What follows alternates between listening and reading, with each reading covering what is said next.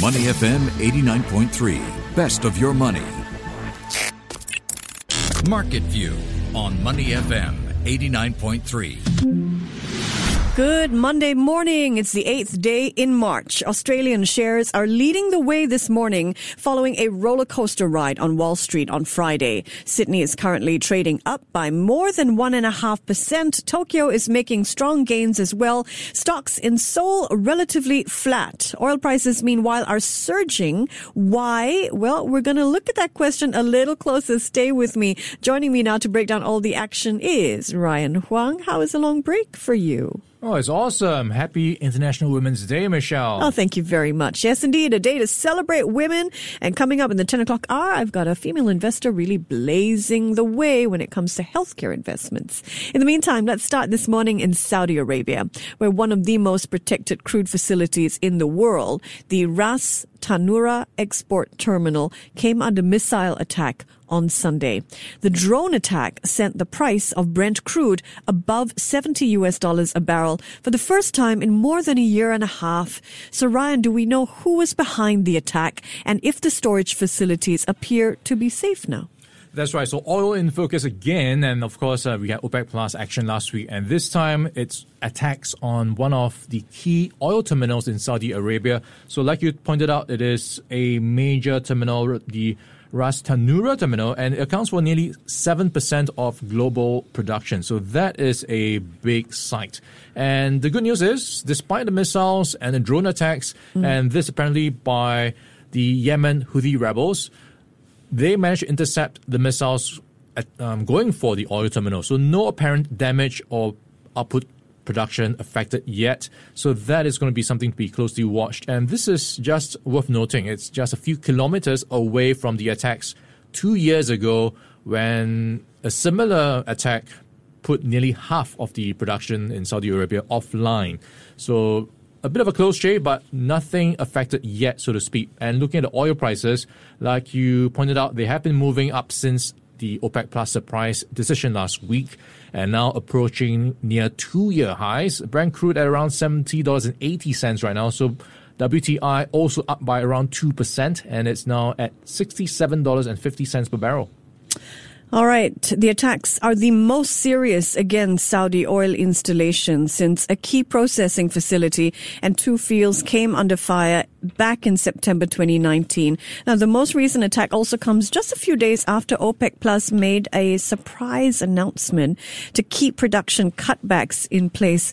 That decision had already led to many analysts to predict a sharp rise in oil prices. So what is the latest now? Yeah, it looks like OPEC Plus is giving prices a bit of a floor, and that is with the cutbacks being rolled over for another month, and we are talking about Saudi Arabia's $1 million barrels per day being continued for another month. So that has been lifting prices. And what's worth noting as well, state oil producer Saudi Aramco is also hiking prices when they sell it to some of the Asian markets.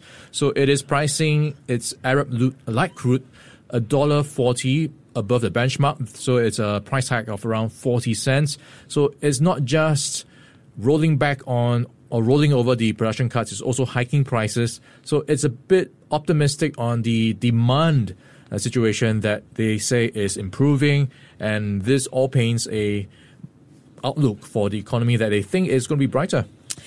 Just to put some of these price fluctuations in perspective for you, 11 months ago, the price of a barrel of Brent fell as low as $15 a barrel. But these recent price rises to the $70 level are still a long way from the $100+ that Brent was selling at from 2011 to 2014. In other news, the U.S. Congress took a step closer to passing the Biden administration's $1.9 trillion stimulus package. The U.S. Senate voting in favor of the bill along party lines over the weekend after first making a couple of modifications. So the bill now goes back to the U.S. House of Representatives for its approval. So how are the futures market reacting to the news, Ryan? Yes, the stimulus, not just for the economy, it's also stimulating the stock market. And going by the futures, I'm looking at it in the green, and the Dow is up by 0.5% for the futures. S&P 500 is up by 0.4%, and Nasdaq Composite right now pretty much flat for the futures. Going by the opening numbers for Asia, we are already seeing a bit of a lift in the opening action. So this would be something to be looking for, especially when you think about how the stimulus will be lifting businesses. Also, worth noting, there was a bit of drama in bond news in recent weeks. So with more stimulus and more spending, this now raises expectations that we might get more inflation. So it could be another dramatic week. The inflation word rearing its head again. U.S. shares had a wild ride on Friday prior to the approval of the stimulus package in the U.S. Senate. Blue chips roared back after experiencing an early sell-off. The Dow had a 700-point plus swing before closing up nearly 2%. A couple of factors to examine here, Ryan. First, bond markets, which we've been tracking closely, as you mentioned, over this past couple of months. Bond yields have been rising. And on Friday, we saw the yield on the 10-year note hitting a fresh high for the year. So what is the latest here?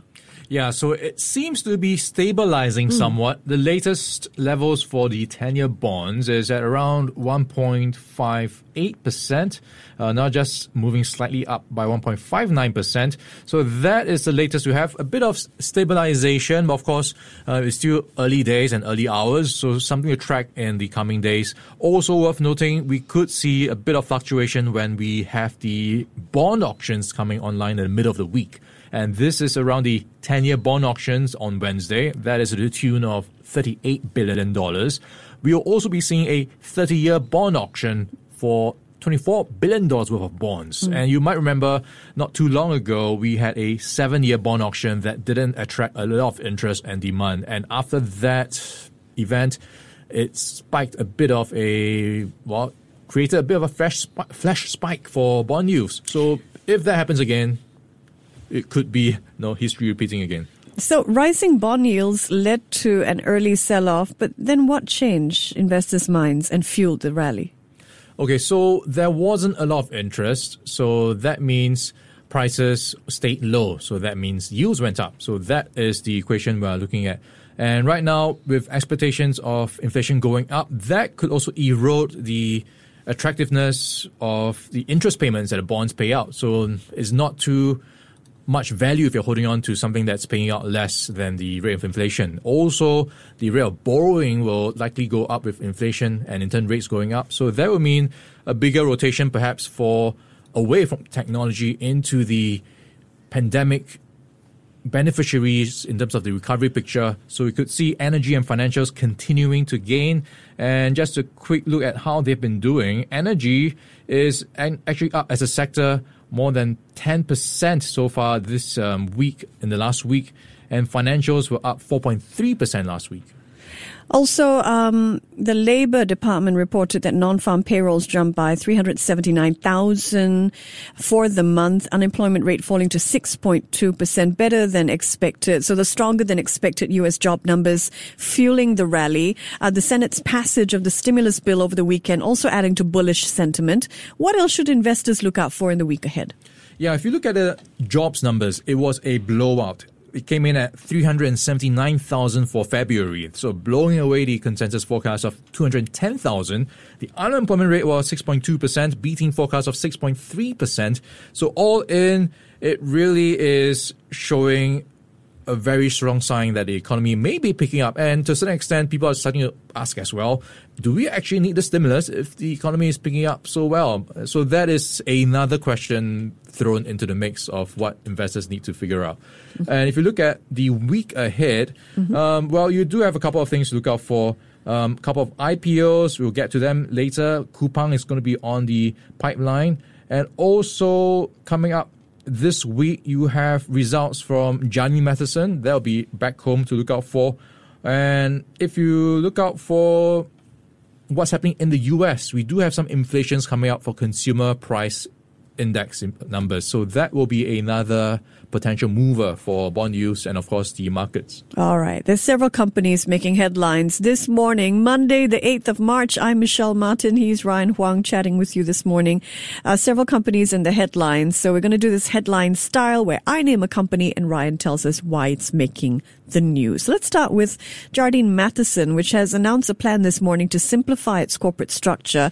The conglomerate is going to buy 15% of Jardine Strategic Holdings that it does not already own in a deal valued at about $5.5 billion US. So, Ryan, what does this mean for shareholders? Well, it's going to be good news for shareholders of Jardine Strategic, especially because Jardine Matheson is buying out the shares at $33 per share.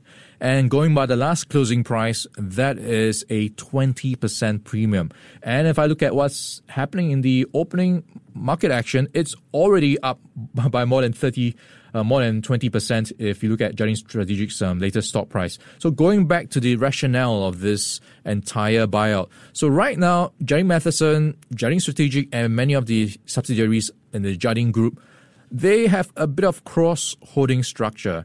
And this was a result of many years of pretty much buying each other's shares through share purchases, share buybacks as a form of stabilizing their shares and as a form of, actually started as actually a minority, a position of minority shareholding. And then they started to build it up over many years until it's at a level now where you have Jardine Matheson now owning 84.9% of Jardine Strategic, and Jardine Strategic owns Jardine Matheson to the level of 59.3%. So with the latest buyout, this cross-holding structure will be cancelled out, and Jardine Matheson will be more cleanly holding on to Jardine Strategic. So that means it will be more transparency in terms of the ownership and in terms of what happens to dividends. We can expect more earnings per share for Jardine Matheson stockholders. So that is one plus. And that is something that will be interesting to watch because this is a big heavyweight on the STI. And we could see some changes to the STI in quarters to come based on what happens next. Keep a lookout on Jardine Matheson and Jardine Strategic Holdings share prices today. Microsoft next. The attack on Microsoft's business and email software has affected at least 60,000 users. They are now scrambling to secure their computer systems, aren't they? They are, and this is a bit of a headache for the likes of Microsoft because going by the reports that we've been getting, there are nearly 60,000 victims of this, and one of them is the European Banking Authority, so a big name. And what's also interesting is Microsoft is pointing the finger at a Chinese government-backed hacking group. Mm-hmm. So this is right now a race. Microsoft and many of the victims are trying to patch up the security hole while the hackers try to infect as many people as possible before they patch the flaw. So right now is something that could turn into an even bigger security crisis if things don't get under control. Hafnium, right? That's a Chinese hacking group that's turning into a global security crisis risk factor. Let's turn next to Twitter. Twitter's CEO is offering to auction off the world's first tweet. Now, I'm just wondering, why would somebody pay millions of dollars for a tweet when I can read it online for free? Oh, that is an interesting question. So you do have interesting things happening in the world. And what we have here is Jack Dorsey putting up for sale his first ever tweet where he said, "I'm just setting up Twitter." So that attracted a bid of $2.5 million. Well, not small change. So it's all down to what's called a non-fungible token. And this is really an evolution of what's happening in the cryptocurrency space. If you think about the normal way of how you live your life, you've got things like houses, physical things you can buy and sell. So now you can actually sell things that are digital. And this includes the likes of, in this case, a tweet. In some cases, a song. In some cases, a color. So the property rights or the digital rights can be sold as well. So that really allows the monetization of what's happening in the cryptocurrency space and the digital space.